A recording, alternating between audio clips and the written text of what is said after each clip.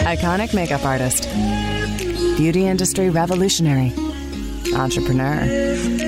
Bobbi Brown is all these things and so much more. Throughout her career, she has crossed paths with some of the most accomplished people at the top of their field. These conversations are a look into their inspiring lives, because everyone has a story. This is Long Story Short with Bobbi Brown. Gary Vaynerchuk is a machine. He's the chairman of Vaynerchuk, a modern-day media and communications holding company, and the active CEO of VaynerMedia, a full-service advertising agency servicing Fortune 100 clients across the company's 4 locations. You'd think that would be enough, but he's also a New York Times bestselling author, the host of a top 100 podcast, an angel investor, and an influencer with millions of followers, and inspires millions with his never-quit, positive hustle mentality to grind your way to success. First time I met Gary, I had no clue who he was. I instantly liked him. We had a conversation that lasted an hour. I had no idea until the next day that I was being filmed, but instantly liked him. We liked each other, and I could talk to him forever. Gary is actually quite simple and normal underneath his facade. Many people know Gary as an influencer, but I know Gary as just this super, really special, nice guy. What I love most about Gary is his positivity. And being an entrepreneur, you have to be positive. But being this media expert conglomerate, you have to not only be positive, upbeat, you have to be really smart, and you have to actually rise above everyone else. And Gary does that effortlessly. But I think Gary needs to give Cal a raise.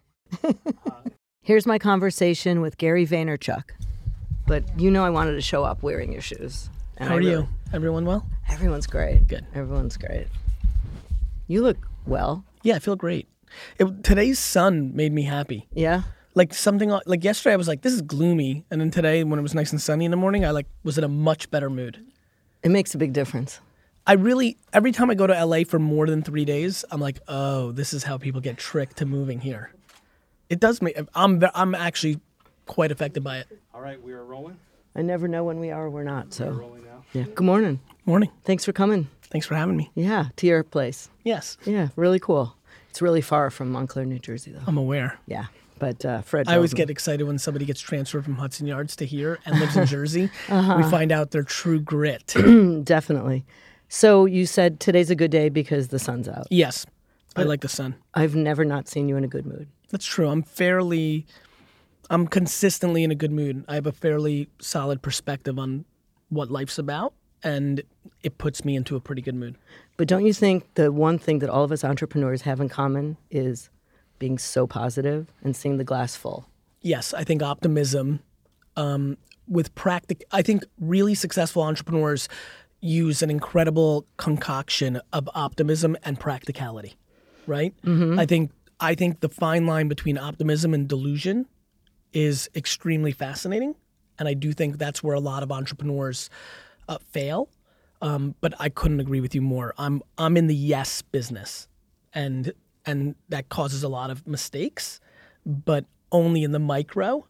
And I think the macro of being in the yes, positive, half glass full business is essential for big impacts and successes. You knew you were an entrepreneur at 7. Yes. You didn't just have a lemonade stand. No. You had a lemonade empire. Franchise. Okay. What does that mean?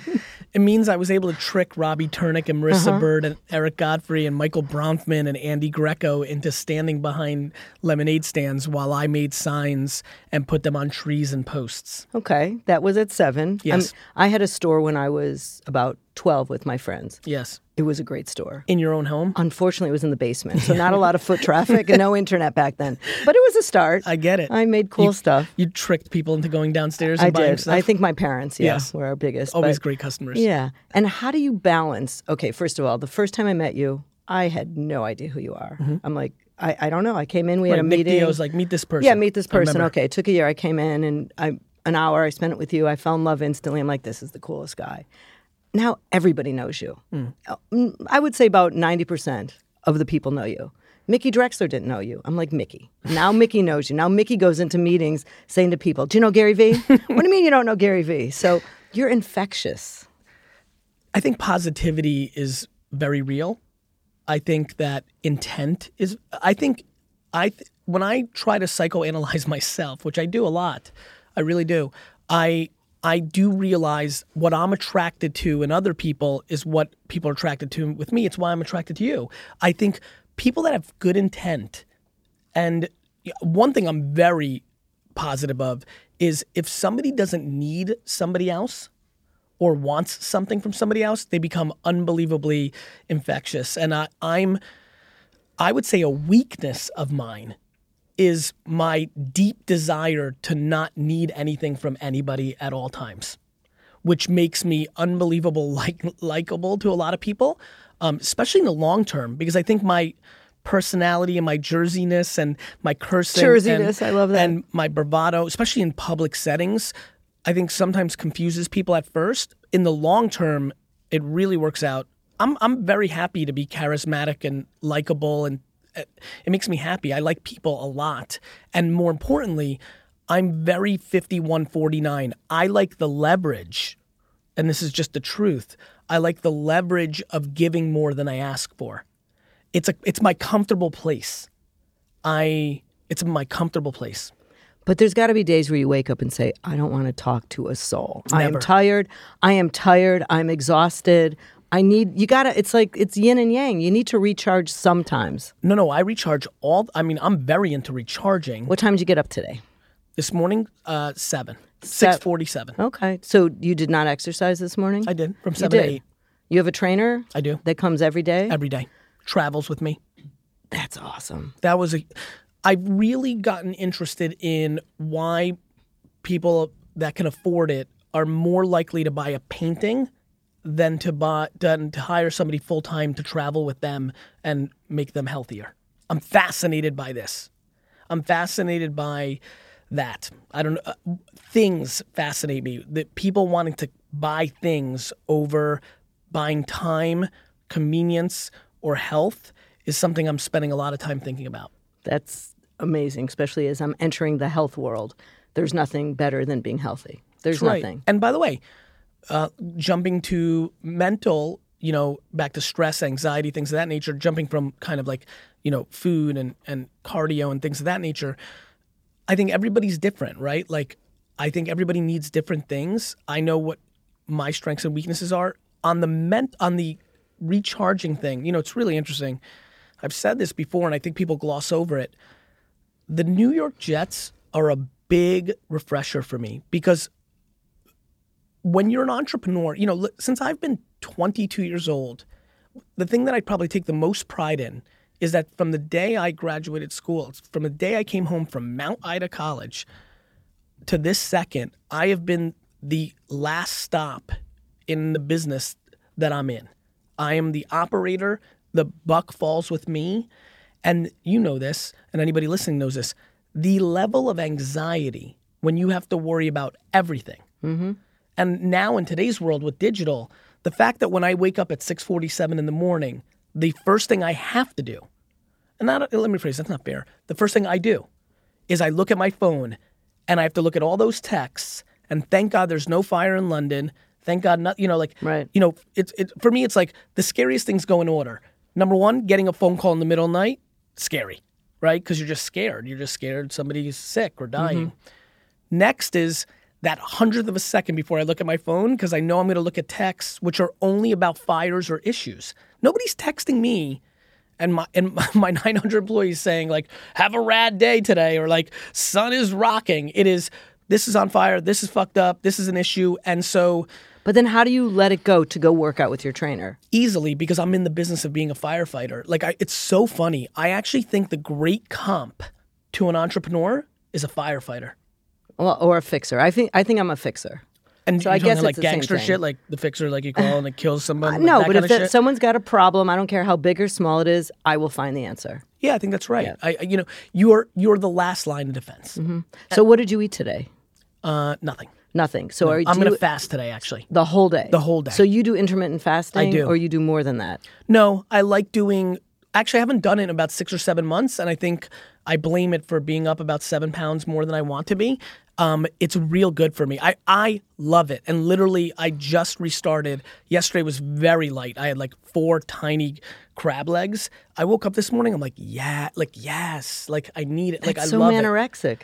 No, isn't anorexia when you like throw up, or is that this? No, that's bulimia. Bulimia, That's got it. Yeah. Anorexic, just not eating? Yeah. Oh, I eat. I just don't eat 1 day a week. So one full day, you drink water. That's a problem. Okay. That is probably, like, I'm going to drink some right now. What? I'm a camel. Right. It's probably why I'm going to die. Like, my Bite your situation tongue, with first of all. biting it, I didn't see it. Okay, good. water and I have a terrible relationship. This is a very Eastern, I drink tea. This is a Herbal. I love it. I drink, Well, that's water. I know, but even that I'm not drinking enough of. Okay. And honestly, it's comfort food. I grew up in a Russian household where tea was around all the time. I'm looking at Tyler because it's funny. I always have tea and coffee around, but I max out at like 2 cups or a cup and a half. Like, I just need to have it there. Like, they probably have inside jokes of like, there's the tea and then he's not going to drink it. Like, it's literally like a comfort food for me. But it's a lifestyle. So if you Yes. wake up in the morning and drink 2 glasses of water, force it down, because Gary Vee could do anything he puts his mind to. I believe that. It'll change your everything about the way, it'll about change me? your You know metabolism, what's so your funny? brain. You'll Not never, that you need you'll being never changed. believe where my brain goes. I like you so much Oh, Gare. that I'm going to really try to do this now, only so I can reference your podcast in public speeches for the next 4 years. I know. Why did we like each other so much? I just thought it was me. I think we're very similar. Yeah. Guess what? I think my family's from Belarus. See? Like, I'm not kidding. We're probably related. Yeah. But I don't know my last name. Yeah, it's Brown No, or it's something. not. you No, know. we don't Oh, right, know. that's not your maiden I never, name. Right. What's your maiden no, my maiden name is Brown. that's right, but my right. grandfather changed his name when he came Of to this course, country. because he was and like wouldn't tell he was us. like Dmitry Babuchevov, Yeah. and he was like Brown. Yeah. Like, by the way, really funny thing about having Vayner Media and like this whole Vayner thing that I'm building, every company with it. My dad, when he came to America, immigration tried to get him to drop the Chuck. They're like, you should be Sasha Vayner, and he was like, no, I'm Vaynerchuk. Aw. Yeah, You should name your next kid Chuck. I wish I could have another kid. My wife is so against it. Oh, get me to your wife one more time. We will. I was 41 when I had the baby, who's now 20. That's fucking amazing. Oh, it was amazing. That's exactly It right. was. And I wish I would have done a 4th. No No one ever says, I wish I didn't have that kid. My dad is the most interesting guy on this issue. He's a really kind of like, I call him a cactus because he's tough on the outside, but he's real kind of mush if you really get to know him. His great regret in life is he promised my mom we would have 5 kids. That was like the only thing my mom said. They were like 19 in Russia. She's like, I want 5 kids. He's like, cool. We had 3. My mom was 31 when she had AJ. Wow. She was a kid still.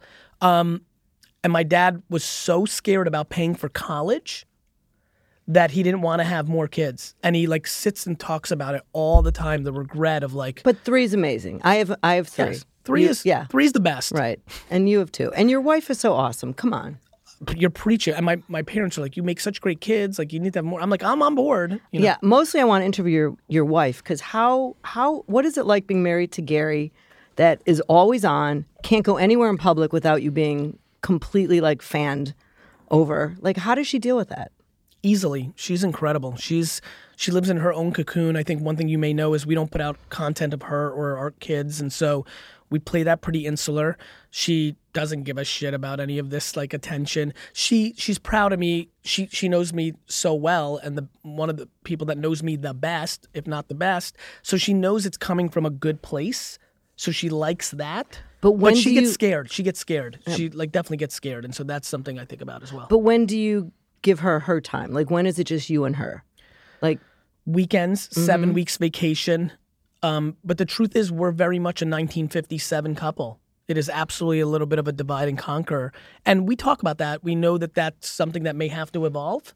But it is definitely 1957. Meaning she's a stay-at-home mom, you work, and she makes sure there's food on the table? Well, no, because I get home at 11:30 p.m. You get home at 11:30 every night. I got home at 12:37 last night. When do you see your children? I know weekends, 7 weeks vacation. Like, I'm absolutely not living a politically correct, like, to everybody's work-life balance standpoint, but I'm also unbelievably unfazed by it because I'm in a depth versus width conversation in my life. And I'm also in, this moment right now, and I'm always in a place of understanding what will I regret, how will I roll, and most importantly, it's interesting, Lizzie got me a plaque that said, my father taught me how to live by living, and I think a lot about that. I think a lot about like what check boxes do I want to check and for whom. The most fascinating thing to go out, one of the reasons I love when the four of us went out to dinner, I remember when we left, I was like, see, that's the people we kind of need to hang out with, because what's so interesting to have dinner with couples and that was my husband and mom and with Gary Lizzie and all that. Yep. Is everybody's just judging everybody. Like the amount of 6-person dinners I go to, and like people are like, but you're supposed to do this, and you're supposed to, I'm like, you don't know anything about anything. Like, I don't want to judge. I put out a lot of opinions, but they're macro. They're not to D-Rock. They're to the general public. But I have nothing for anybody on an individual basis unless they ask. I have no interest in judging people's relationships or how they raise their kids or things of that nature. And I'm fascinated by how many people like doing that. Then what are you curious about? Everything. I'm unbelievably curious about how people make decisions. No question, which makes me then curious about almost everything. Communication, right? Hence Vayner. Like, I'm very fascinated by what gets people to do things, inspires them to do things, makes them not do things, comms. I'm a boy that was born in the Soviet Union that came to America in the 80s. I'm unbelievably, I think, affected by that when it comes to communication. The fact that my mom wrote a book report that she thought Fidel Castro was the bravest man in the world, like, blows my mind. I'm like, wow. And then, so much of what's happening in the political climate now and with the internet and things of that nature, my life has always circled around communication. Do you ever think of yourself at 70? A lot. And what do you think you'll be doing at 70? Working a lot. Okay. Enjoying a very similar version of what I am now, enjoying whatever that may be. My intuition is that I will evolve into other things that excite me and interest me around communication.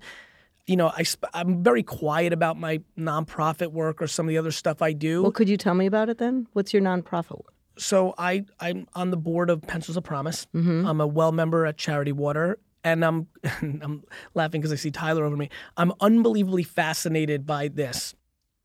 People that donate to causes or sit on boards, but then don't help acquaintances or slight family members or friends in times of need.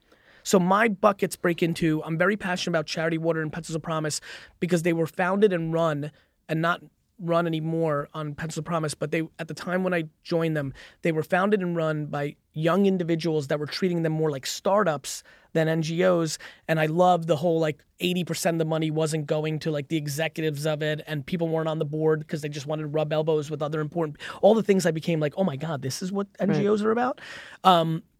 So that was exciting. But the third bucket for me is I'm unbelievably passionate about helping people that I even slightly met 3 times when they have cancer or their house. Like, I'm looking at Tyler because he knows this is something I've never said publicly. Right. The most interesting thing about how I think about it is I feel guilty to only do macro things like cure the water issue in Africa when somebody I've had dinner with 3 times around business, it has a GoFundMe because she has breast cancer. Like, I'm like, fuck, I have to give to that. Like, what the hell? Like, well, I don't want to be idealized. Like, people love to do things for their public person. The reason I don't talk about nonprofit is because I watch all my other friends use it to tell the world that they're a good person. Well, I don't mind talking about if it's going to do some good. I agree. So we started a thing called Reaching Out Montclair, yes, which just helps the underserved in Montclair. It will never go outside of Montclair, New Jersey. And we see it first on. We got kids' costumes this weekend. We had authors come and read books. We get real. people mattresses. And Montclair's an interesting comp. Montclair and Summit has this, and I'm very fascinated by towns that really have the quote unquote other side of the tracks. It's a very micro dynamic that what I loved about when I saw that, I looked at it for a few minutes, I look at nothing. I'm like, oh, I like that. Because I was always weirded out by the extreme, I did so much direct mail for Wine Library when I was building that store in New Jersey. I know everything about every zip code in New Jersey. And so it's so funny when I meet people, they're like, oh, I'm from Bergen. I'm like, which town? And because they don't, and I'm like, I know that. I'm like, 113 medium income. Like I know stuff about Jersey, and Summit, Montclair, a couple other places. They're fascinating to me. Westfield, where you have like these big microclimates, I'm using wine terminology, where like this side is like homes that are $1 million and that side is really not. And our kids all go to school in the same place. My kids went to the public school. Which, oh, by the way, is amazing. Yeah. Which is the greatest thing for the kids on the good side of the track. Montclair High to Stanford, the first kid. Love it. So. School's broken in America. Random quick take. It's so fucking broken that I can't breathe. Like, it's so broken. Does anybody understand the world we actually live in? Yes. Well, I think college is the worst thing in the world. That kids can't afford to go to college. If you look, you need to start a college. You need to start a free college. I think that would probably be your legacy. I'm going to say it now. I'm definitely. It's funny when you said 70. I'm like, I'm going to fuck up college. It ran through my mind. Here's what I would say. You didn't graduate, or you did? Yes, I did. But I went to Mount Ida College. Like, I majored. So what's wrong with that? What's wrong with it? Literally, the mic that we're talking into could get admitted to. Like, there's like, literally, if you're dead people can get into Mount Ida College. Actually, Mount Ida College went out of business recently. This is a fun fact. Literally went out of business after 100 plus 200 years. I think UMass Amherst absorbed it. What's wrong with it? I played Madden for 98% of my college experience. And you got an A in Madden, so that's good. I went to Emerson College. I showed up the day before with my transcripts. They let me in. They said, what do you want to major in? I said, makeup. They said, okay. I said, do you have a makeup program? They said, no. I said, all right, I'll make it up. And I went to Emerson. Now you can't get into Emerson. I know. Now it's a tough school. Yeah, honestly, So don't be embarrassed by... Embarrassed? Okay, fine. Nobody propagandas it more than me. I post my report card with a 247 out of 251. The only thing I'm proud of in my life is that I'm a shit student, that I fucking spit in the face of the system when nobody else was doing it back then. But it is not going to work for all the other kids that are listening out there. It's your journey. It's not going to be someone else's journey. That's right. And the clarity that I always want to say about college is look, if you want to work at Goldman Sachs, you better get good ass grades, and you better go to Wharton, and you better go to Harvard. You have to know yourself and know what you want. If you're an entrepreneur, right? If you truly are, here's the scariest scenario with education in America today. You're an entrepreneur and you're passionate about it, and you can't breathe if you don't do it. And you're okay if you make $80,000 a year selling pillows, or you go and build Uber.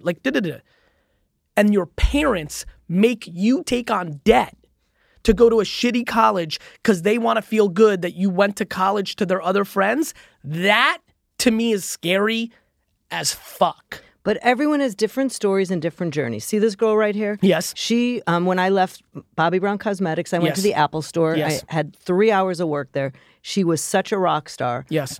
I hired her. She's gone to a 2-year college. Yes. I don't know where you would have been if I didn't pick you up that day. She would be at Vaynermedia running the company. Well, she now is everything and does all of our content. That's right. Yeah. Listen, D-Rock homeschooled, I don't know where to, it's all the same shit. Tyler's a dope. He got into Penn State. Tyler is not. Guys, Tyler graduated from Montclair High. Yeah, but he's a dope. Come on. We're all, listen, every winner that I like, dope. I'm the biggest dope of them all. My definition, the reality is the world changed. College was built to create workers for an environment that was much more mapped to 1959, and that's wonderful, and it was a great era, and mazel tov, and all good, but guess what? If you're taking on debt to go to college today, unless you're going to a top 3% school, you're in deep fucking shit. So why can't we have a college that the kids are actually entrepreneurs the whole time? They're going to. All of this is going to happen. But then what? I think you and Richard Baker have to do that together. I think people should stop telling people what to do. You should do it. No, no. This is more of a Gary thing. I'm sorry. No. I think what's actually happening is it's already happening without people realizing it. Meaning, one of the things that I'm most excited about, the content that I put out, especially on Instagram, because it skews young, at least for now. It's obviously aging up quickly, which is amazing. You're changing people's thought. I was on a FaceTime with a woman in India yesterday on Snapchat because, Tyler, she won it? What happened? Or did I see her on Twitter? What happened? Instagram, she put up the best caption. She won. I was on a 7-minute FaceTime yesterday with a woman who was sitting in India telling me that she has to decide between going to Australia for school or staying in India for 2 more years because she wants to get an Indian citizenship because she's got a Pakistani citizenship and she wants to be discriminated against a little less. It was really powerful, as you can imagine. And I'm sitting there, I'm just thinking about all these things. I'm like, we live in a world where I'm in a car right now talking on FaceTime through Snapchat with a young woman in India where my words are about to impact her making a life decision. You want to talk about... It's pretty crazy. It's super insane. crazy. Nobody's making that... Like, that's not something Star Trek or Star Wars thought about when they were making up what the world would look like in 2018. They thought about flying cars. They fucked up. But all this other internet stuff, we didn't know. And so the ground rules of our society are changing remarkably. Which is your favorite platform? Mine is Instagram because I'm a visual person. You know what's funny? I'm unbelievably native to Twitter because I love community management. I love engaging with people, and Twitter's so easy to do that. I can just see them all in that format. Instagram's been remarkable, to the very nice comment that you made of like people now knowing who I am. No question, Instagram, podcast, and YouTube's from 3 years ago when I really made a commitment there. If I had to pick a favorite, if you said to me, you've got to keep one, I would keep Instagram right now because the number one asset that I chase is people's attention, and that is where it is. And so that's why I would have to pick that. And I heard yesterday that John Mayer has a new talk show on Instagram. That's awesome. I thought that was pretty cool. Never thought of that. Yeah, that John was Mayer, my favorite guy? Awesome. Yeah? I love that dude. Yeah. He's super smart.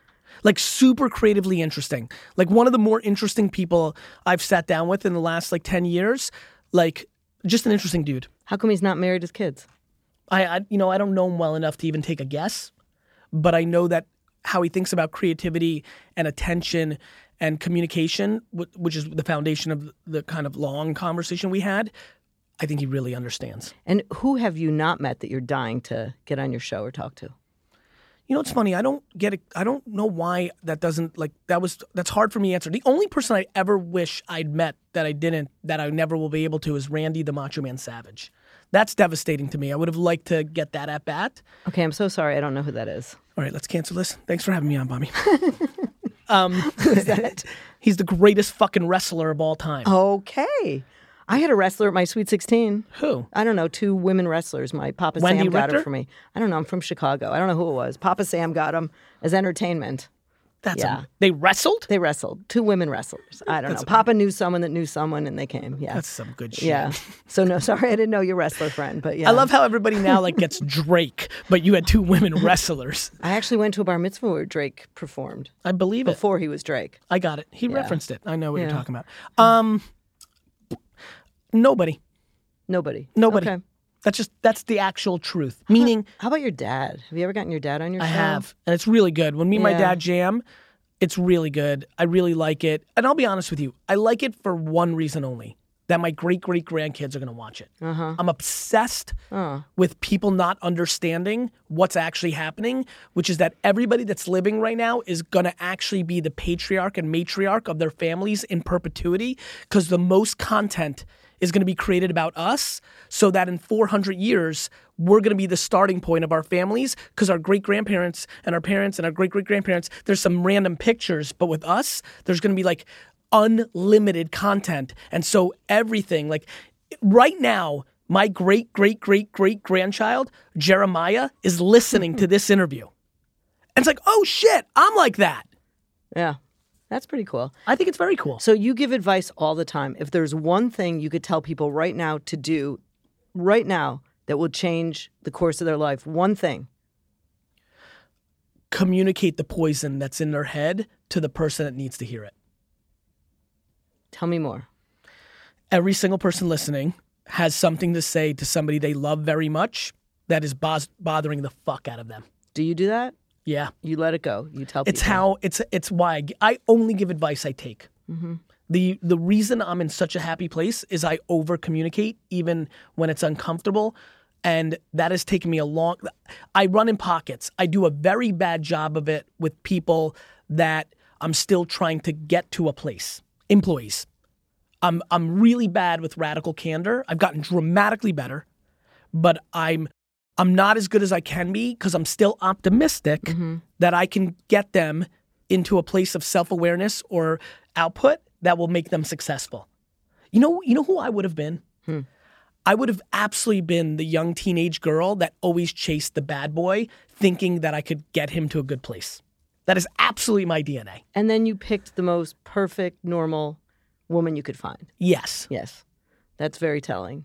Unbelievably. I like that. So you've got a normal side under your Gary Venus. I'm unbelievably normal. Which people don't believe. Correct. But I saw that in you the first time. I am a tortoise in a hare's costume. Okay. It's taken me a second to work its way through my head. My energy and personality confuse the fuck out of people because they shouldn't spend the time figuring me out. But the people that are closest to me are completely the other way because they know who I am. They're always around me. You can't hide. So, yeah, I would say I think I'm the most normal. Like I'm out, and it's a funny statement, but let me say where I'm actually going with it.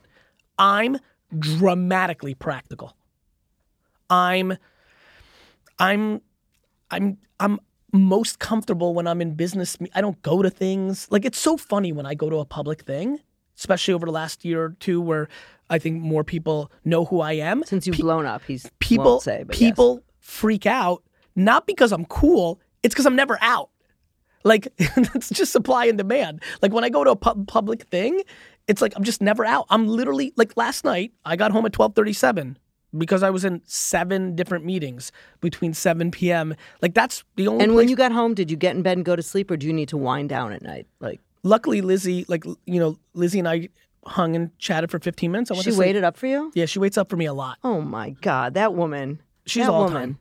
Oh, my God. Yeah. That's pretty awesome. Do you think you'll be the dad that shows up at all the games? No. You don't think so? But I show up at a ton of stuff. Like, again, I'm just looking at, he's over your shoulder, the Montclair Mafia, and he knows all the truth. We fight like hell to be at everything. But if but your kids' things, do you think you'll be the teachers' conferences? We fight like hell to be at everything. But if I've booked a speech for April 14th already. That's my birthday. You cannot do that. Well, that's amazing, sorry. by the way. That was the best moment. By the way, that was the moment of the show. I love that shit. By the way, I'm not even sure if I've actually booked a meeting for April 14th. But that is actually my birthday. I know, which is what makes the whole thing very kismic. But I definitely have a keynote somewhere in that range. And, I don't know, I'm getting heavily compensated. It's locked in. I can't bail if on February 19th, Lizzie emails me and Tyler and Alex and says to us, hey, Gary needs to be at this recital on April 14th. And then Tyler has to write the scary email of like, oh, fuck, he's in San Francisco. And then... Well, then I'll tell you what you have to do. You have to go into the principal the first day and say, dude, give me all the dates. I put them in my calendar and I don't book a speech on the dates. We do lock in. Yeah. We do lock that in. But obviously, as you know, things pop up and things get changed and snow days and all that horse shit. Plus, these private school kids don't even go to fucking school. Like that, by the way, that's the racket. These fuckers don't go to... First of all, they should start private school on October 1st. Because literally between fucking Jewish holidays and all this other shit, they're literally in school 3 days in September. So send your kids to public school in Montclair. I'm thrilled. I'm not moving to Montclair. Why not? Oh my God, this is actually a random... I think I told you this first time we hung out. You know this, Tyler. I always thought I was going to live in Montclair, Upper Montclair. Upper Montclair is kind of the same. Yeah, can you? I don't actually There's know no this. difference. Okay, There's cool. no difference. I just know it based on the zip code thing. Because I had the store in Springfield, Milburn, and I was like, I don't want to live in Short Hills, too close to the store. Just was like, 15 minutes. Like I wanted to have a little commute. I wanted to have like a little 15 minutes to listen to like some sports radio in the morning. But I randomly just picked, and Mendham used to be on my mind too. But if I didn't have boring. If I didn't have the commute, that hour or 2 hours a day, I've written 9 books and I don't know how to type. I do it in the backseat of a car. I could do everything in the backseat of a car. I can't do it at a desk. I totally understand. I've done the same. I can't put a sentence together, and I've written 6 books. Right. So when do you do it? I do it when I'm moving. I do verbal. Okay. So me and Steph, I have a ghostwriter, Stephanie Land, who's incredible, and we literally go into a cocoon, like a room like this, for a day or two, and I just talk until the end. Okay, first of all, I just heard about your new show, and Trash it sounds Talk? unbelievable. It is. Unbelievable. So tell us how Trash Talk came. And you don't really need the cash, I don't think. So No, I am explain to me not what spending my drives entire you. Saturday to make $613. What's driving me is two things. Happiness is the ROI. But on this Trash Talk. I'm going to explain. Okay, fine. I'm not sure if there's any place I'm happier in the world than when I am actively garage sailing in New Jersey at 8:13 in the morning on a Saturday. I am the jets. It's scary how close garage sailing is to the jets, and I would actually I'm gonna have to, I want to be authentic. I'm starting to even ask myself questions of no, the jets are number one, because I was just thinking what if the best garage sales were only on Sunday? I would go to the jets. So jets are number one, and this is selfish stuff, like putting family on a complete pedestal. Those 7 weeks are the engine that drive my life. But on a selfish kick, garage sailing, it's just, going to Verona the other day, which is I know close by to you guys. Going to Verona and going into people's garages and driveways. And then once in a while you can go in the house. That's when shit gets crazy, because I'm just trying to buy everything. I love garage sailing. Here's what's really driving me. In this explosion, an enormous amount of people follow me who disproportionately are affected by making $100 to $500 more a month. That means something for real. All of my homies and contemporaries are telling these people to build the next Facebook. I'm practical. I know that anybody who's listening right now who genuinely needs an extra $100 a week, the easiest, and I don't use, by the way, I hate the word easy. The easiest way to make $100 extra a week is to go to thrift stores, Goodwill, garage sales, buy things and sell them on eBay, OfferUp, Facebook Marketplace. The Real, there's so many places. It's so scary. I actually believe most people can make between $50,000 to $100,000 if they're average at it. When I think about all the people making $37K a year, when I think about all the people grinding 2 jobs, working at Best Buy overnight and something else during the day, and they're collectively making $13 an hour, it's just real. Who could instead garage sale and go to Goodwill, buy and flip shit on eBay? Or in addition, but when you're working 2 jobs, but honestly, Bobby, you'll appreciate this. This is back to practicality. Or here's my big thing. Just try it for a little while. See if you can do it. I do think that the average skilled person after a couple months gets to $20 or $30 an hour. Do you ever read the book Nickel and Dimed? No, but it sounds exciting. It's about people that actually live their life as waitresses and working at Walmart and yeah. No, it's unbelievable how hard it is. No, it's unbelievable how hard it is. And God forbid someone gets sick, and God forbid it's devastating. Or the tire blows. Right. Listen, the great thing of going to Mount Ida College is 97% of my friends and contemporaries and classmates were in awfully bad situations. Welfare. Bad. 2 great things happened. 1, I disproportionately collected a lot of swag. And 2, it gave me perspective that is unbelievably uncomfortable. And what I know is I'm passionate about this because I'm showing people how to fish. And it's working. Are you still friends with anyone you went to college with? Oh, yeah. Yeah. Tokyo Joe, Moose. Okay, hey guys. LA, I'm on this incredible thread where every time we literally talk, ironically, we literally talk football. It's unbelievable how much smack talk goes on in there. That's so cool. You could tell a lot by someone by being friends with their friends. I couldn't agree more. I once went out to lunch with Mickey Drexler and all his Bronx buddies. It was amazing. Yeah, I believe in that amazing stuff. I believe in that stuff. Yeah. His shoes? Oh, his socks. Gretchen wants to know about your socks. My kids' faces are on them. Oh, really? Yeah. Was that a Father's Day gift? Probably. Aww. Yeah, the custom sock thing is really fun, right? That was a great thing that happened to dudes who don't give a fuck about fashion.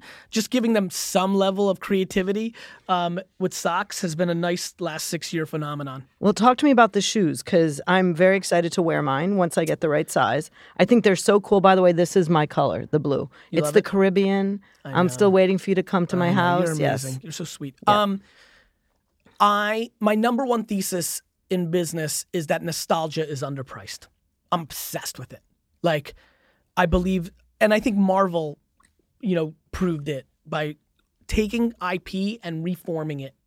And so I'm very excited about doing those kind of things in the future of my career. And no question, the most significant test case of my thesis has been this collaboration I did with K-Swiss, where literally there's a Gary V shoe, right? Like I'm taking my shoe off because I get so excited when I see this. My signature is on a shoe. That is ludicrous. And the bottom of the shoe. Yes, we talk about Damn, the I should have definition. brought my shoes. I want you to actually really sign them. And so, Bobby, it's really cool because, for you and I, unlike these kids that are in the room here, we may remember a time where K-Swiss had a whole, pre-Nike. Right.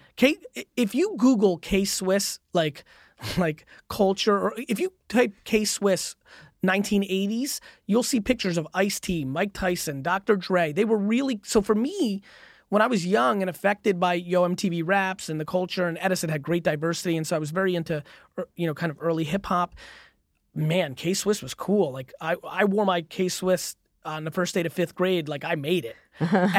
And then they weren't cool for a very long time.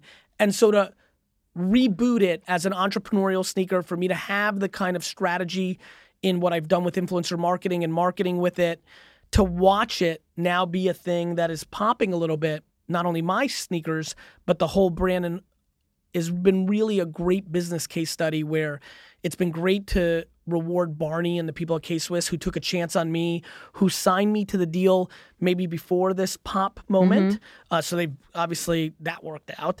The whole thing's great. Like watching Barney like run around and like do keynotes and things of that nature of like how has been fun, and Patrick and the whole team, and the whole situation's been fun. Tyler, we keep referencing him as a nice Montclair boy, has been deeply involved in it, and it's been fun for him to like, who loves sneakers and that culture, to have say in design or distribution. So it's been a great thing for my team.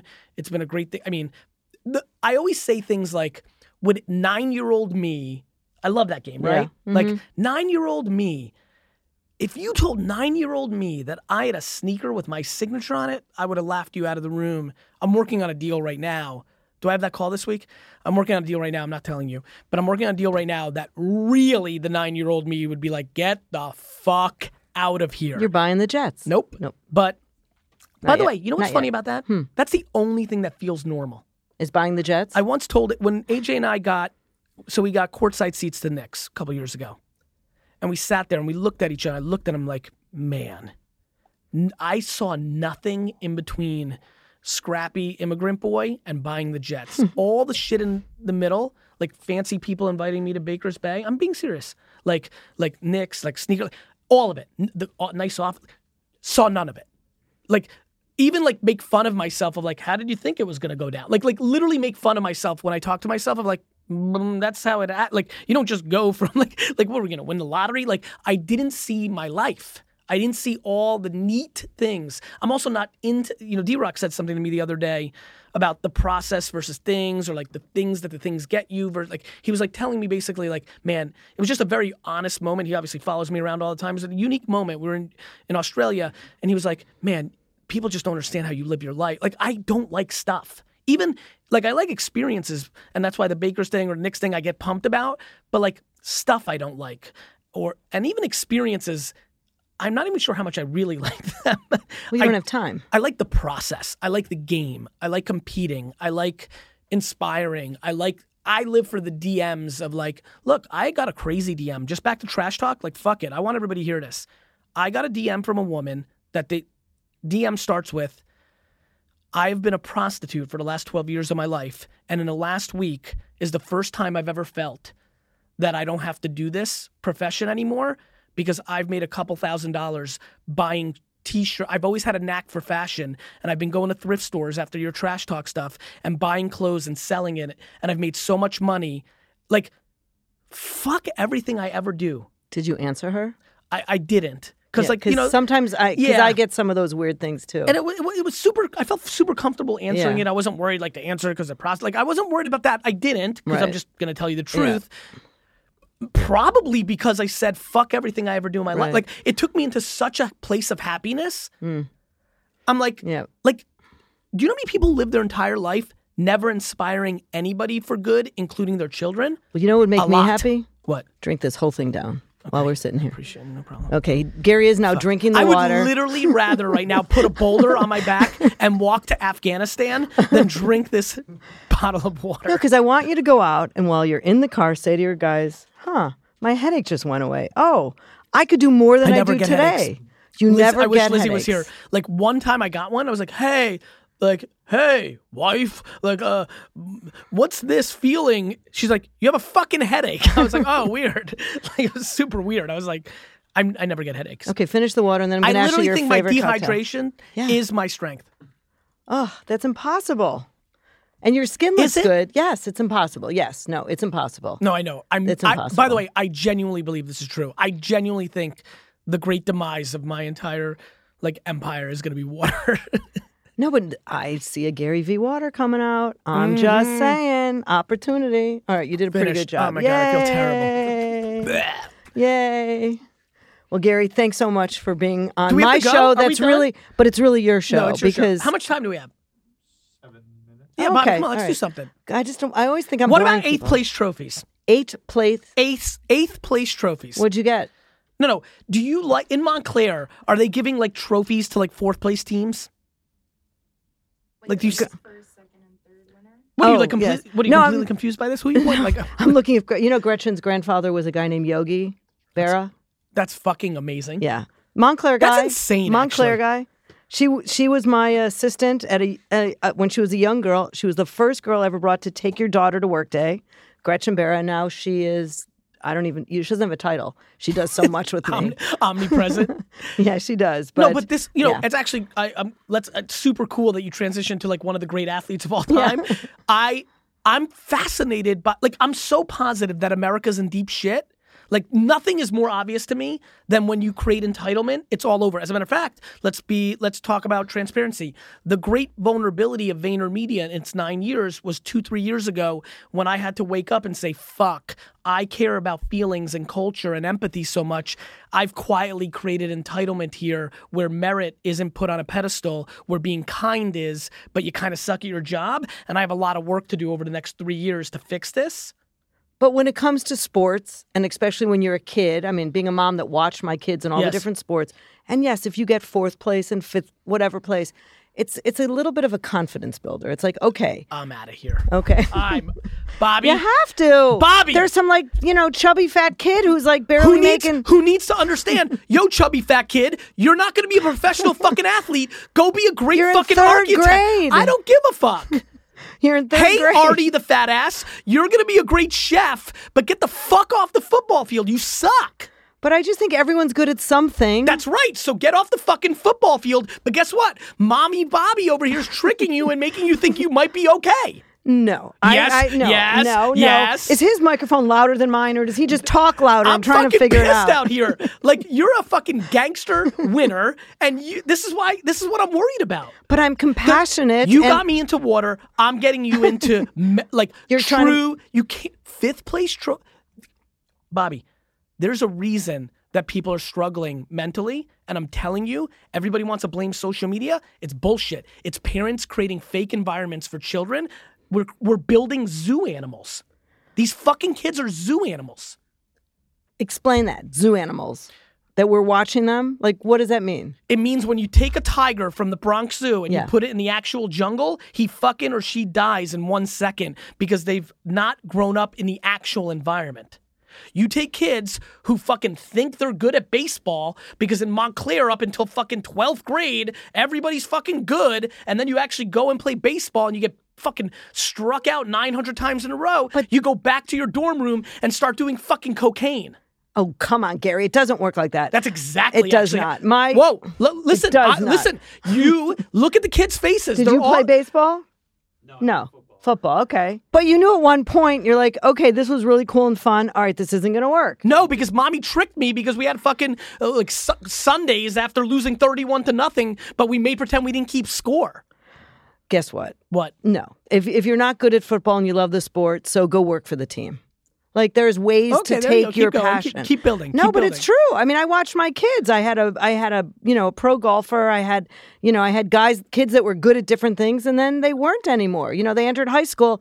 They were on traveling soccer and baseball their entire careers until they went to high school. They realized they're not going to make it. That's and right. they didn't. So That's they right. moved on. That's fine. And listen, a lot of people don't move on. Yeah. And creating fake environments is an issue that needs to be talked about much more. And I think you should create a fake environment school. But the fourth place and the eighth place kid, you don't know what you're going to encourage him. So maybe the next season he'll be in third place. There's ways to get up. No. Yeah. Fake environments doesn't mean mean. It means just don't create delusion. I mean, look, I teach and I empower young entrepreneurs, Yes. girls, makeup artists Yes. that come to me, and everyone and their uncle now, besides having Yes. a media platform and a Yes. podcast, Yes. has a makeup line. That's right. Everybody. So I give everyone advice, and Right. the advice is be different. Have a point of difference, and every day of your Bobby, fucking life, on a- you have to work Bobby, really, really on hard. a very serious note, straight no bullshit. This is going to be the best part of the podcast. What percentage of the people that you meet that tell you they're going to start a makeup line, this is one woman's point of view. You may be wrong, you may be right. I'm just curious. What percentage do you think will actually have a successful business that, whether it has an exit or it pays for their livelihood, like a true successful business?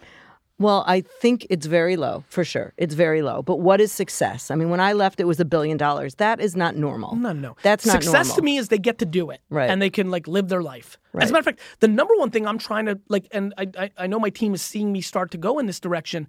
I'm starting to get interested about expenses, not how much you make. My big thing is that success is if you wanted to be the eyeshadow king or queen, that's a great life. You love eyeshadow.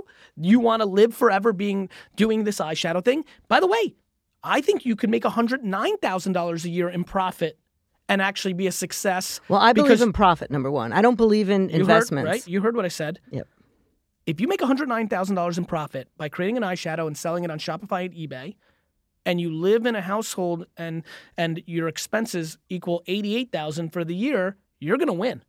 The problem is everybody wants a fucking BMW and everybody fucking wants to buy $8,000 handbags and everybody fucking lives on credit and overextends themselves and You know why you and I like profit? Because we know that the next economic downturn, all these businesses that everybody thinks are doing well are going to go out of business. Well, I have so many of my friends that are wanting to hand me millions of dollars. They're venture guys. Yes. To start new businesses, and I'm like, no, I don't. First of all, besides, I think it's ridiculous to spend more money than you have.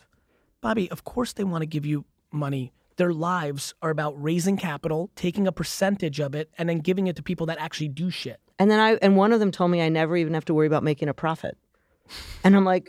That's all I know how to do is make profits. I want to kill everybody. No, you don't. No. You're positive. I'm like a business athlete. When I say I want to kill everybody, I'm like the athlete that plays on the field and I want to do everything dirty and get away with it to win the game, right? As soon as the game's over, I want to shake your hand and ask you how your wife's doing and donate to your charity. But on the field, I want to kill everybody. And so I think that is something I need to create more clarity of. A lot of the alpha competitive, I want to destroy everybody's face. That's kind of business. That's when I'm in the game. You're like that. Oh, 100%.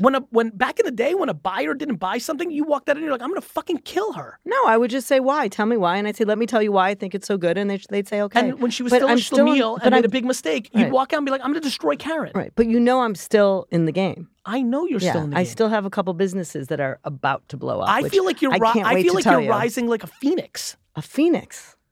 Yeah. That's what I feel is going on Well, here. first of all, I think being on your show that one time was like, oh my God, all these random people that haven't talked to or seen in years are like, oh my God, Gary Vee, I wanted to, how many people want an introduction, which I have never once said. Well, only once, just an intern I know. But that was about it. I'm so flattered when I hear this shit. I really wish people could feel flattered more often. I'm very good at giving compliments. I like razzing my teammates out of love, but I love giving compliments because it's so nice. Why can't we make that more cool? That's a cool new agenda. That might be the best part of this. We need to get back. I love it. I'm so funny at it. right now, like I love telling people like I love your yellow coat, like in the airport, and people like freak out. It's like the nicest thing. Or just like looking at people and smiling. Like I always we tell need women to make they're positivity pretty. louder. What? I always stop women. I say, "Oh my God, you're so pretty," and they look at me. I'm like, "Well, I'm Bobby Brown." It's like I'm not trying to pick you up. Yeah, you know? if I, like. I do it to dudes. Like obviously, like you need to be careful and like even not in this political climate, you always want to be respectful. It's not even careful. That's the wrong word. But I love doing it to dudes. I love telling Tyler when he has a good haircut, which by the way I've never done, which means he's never had a good haircut. But we're still hoping. Oh, I just think it's so crazy, Tyler. I knew him when he was a little kid. It's just we're crazy so proud to see. of him, right? It's just crazy. Yeah, he's going to be something.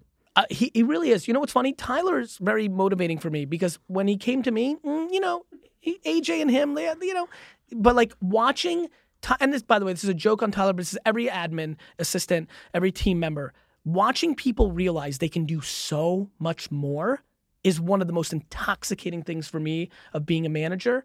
I don't think people realize how much shit they can fit in a day. But you didn't just hire him to be your second in command. Tyler was hired him through an introduction from a great guy, Mickey Cloud, who runs our Chattanooga office. And he was, back then we were doing a lot of community management. You would reply on Twitter as a brand. Then AJ needed an admin. And, Tyler's so Tyler. Like, again, he's a dope, but he's so charismatic, he wins. So he's so charismatic. So somehow it hits AJ's radar. So he's interested. The best story of all time, and Tyler knows where I'm about to go, Tyler's day one. This is real. Day one, Tyler is my brother's admin, which means he's in his inbox. We get an email from the New York Jets, which is a client, which you can imagine I'm so in love with. And literally the email says, "Hey, AJ, I'd like to schedule a call. I'd like to request Tyler Schmidt be removed from the Jets account." Why? Because he stinks, guys. He's a dope. I've been trying to tell you. The same reason I got D's and F's. You've got to players in positions to succeed. If you are an entrepreneur, you run a business, or you're a manager, you work for everybody else, and your number one job in the world is to put other people in a place to succeed, predicated on their skills and passion overlay. But I think the most important thing for all of us dopes that didn't get good grades in school is to figure out what we're not good at and try to work around it. Couldn't Either agree get more. someone else to do it. Couldn't agree more. I never learned how to type, and I've written 9 books. Listen, So, I mean, there's so many of those things. I'm the greatest fucking public speaker in the world, and if you asked me to read this in front of this room, I would shiver like I can't read. You could. You just choose not to. Like, yes. Do you read books? No. No. I've written more books than I've read. So are you ADD or OCD? Probably. I'm both. I mean, I'm self-diagnosed. I have no interest in letting anybody arbitrarily diagnose me. They can keep that in their pocket. I'm me. I'm intuitive to what makes me happy, and I keep trying to become a better version of that every day. And then I try to over-articulate that so that it might impact somebody else, because there is nothing that feels better than admiration. I live for admiration. And speaking of admiration, the way I actually first heard about you, I just remembered in the backyard of my house when I was in the Jersey Shore, there were these kids playing spike ball. I went up to this one kid and I said, "Let me talk to you about your eyebrows." It was Nick. Dio. His eyebrows are a disaster. He's such a good-looking dude. He's such a good-looking guy. I want to hook up with him, but his eyebrows are nah, I'll pass. His eyebrows need to be addressed. And he said, "You got to come in and meet my boss." And I Googled you, and I'm like, "Who?" I never heard of you. I'm like, "Who?" And it took me a year. And when I came in, we talked for an hour, and the next day I found out you filmed me. And I remember I'm like, "Filmed you?" And I called Nick. He's like, "What did you expect?" I'm like, "I didn't know that." So I said I didn't get a blowout. With all the huge cameras in the room? I was so focused on you. I did not see a camera, a thing. I do not. Guys, everybody listening to this podcast, one of the great we gifts said of some your bad life. things about some bad people. Yeah, we hate people that are bad. Yeah, but I would be in Period. trouble to say that. I get it, but fuck bad people. Uh-huh. Well, they fuck themselves usually. If we just wait. Anybody who's confused about what's going on in society, bad always loses. Promise. We've been around a long fucking time. It doesn't feel like that way. I promise. But sometimes Can't we wait. have to wait a long time, like Yes. 8 years, Sure. 4 years. Sure. 6. There's Yeah. all sorts of numbers. Yeah. So, Gary, I could talk forever, but I know you're the busiest guy in America. All right, we're out of here. See you. Okay, bye. A tornado of You're excitement. just something else. Oh, my God. That's it for this episode of Long Story Short. Follow me online at Just Bobby Brown. If there's someone you want on the show, let me know there. If you really like the podcast, rate and review the show on Apple Podcasts or wherever you listen to podcasts. And if you really like the show, send me a few bucks. I promise to send it to charity. And that's a wrap for Long Story Short. This is Long Story Short with Bobby Brown, a Gallery Media Group production.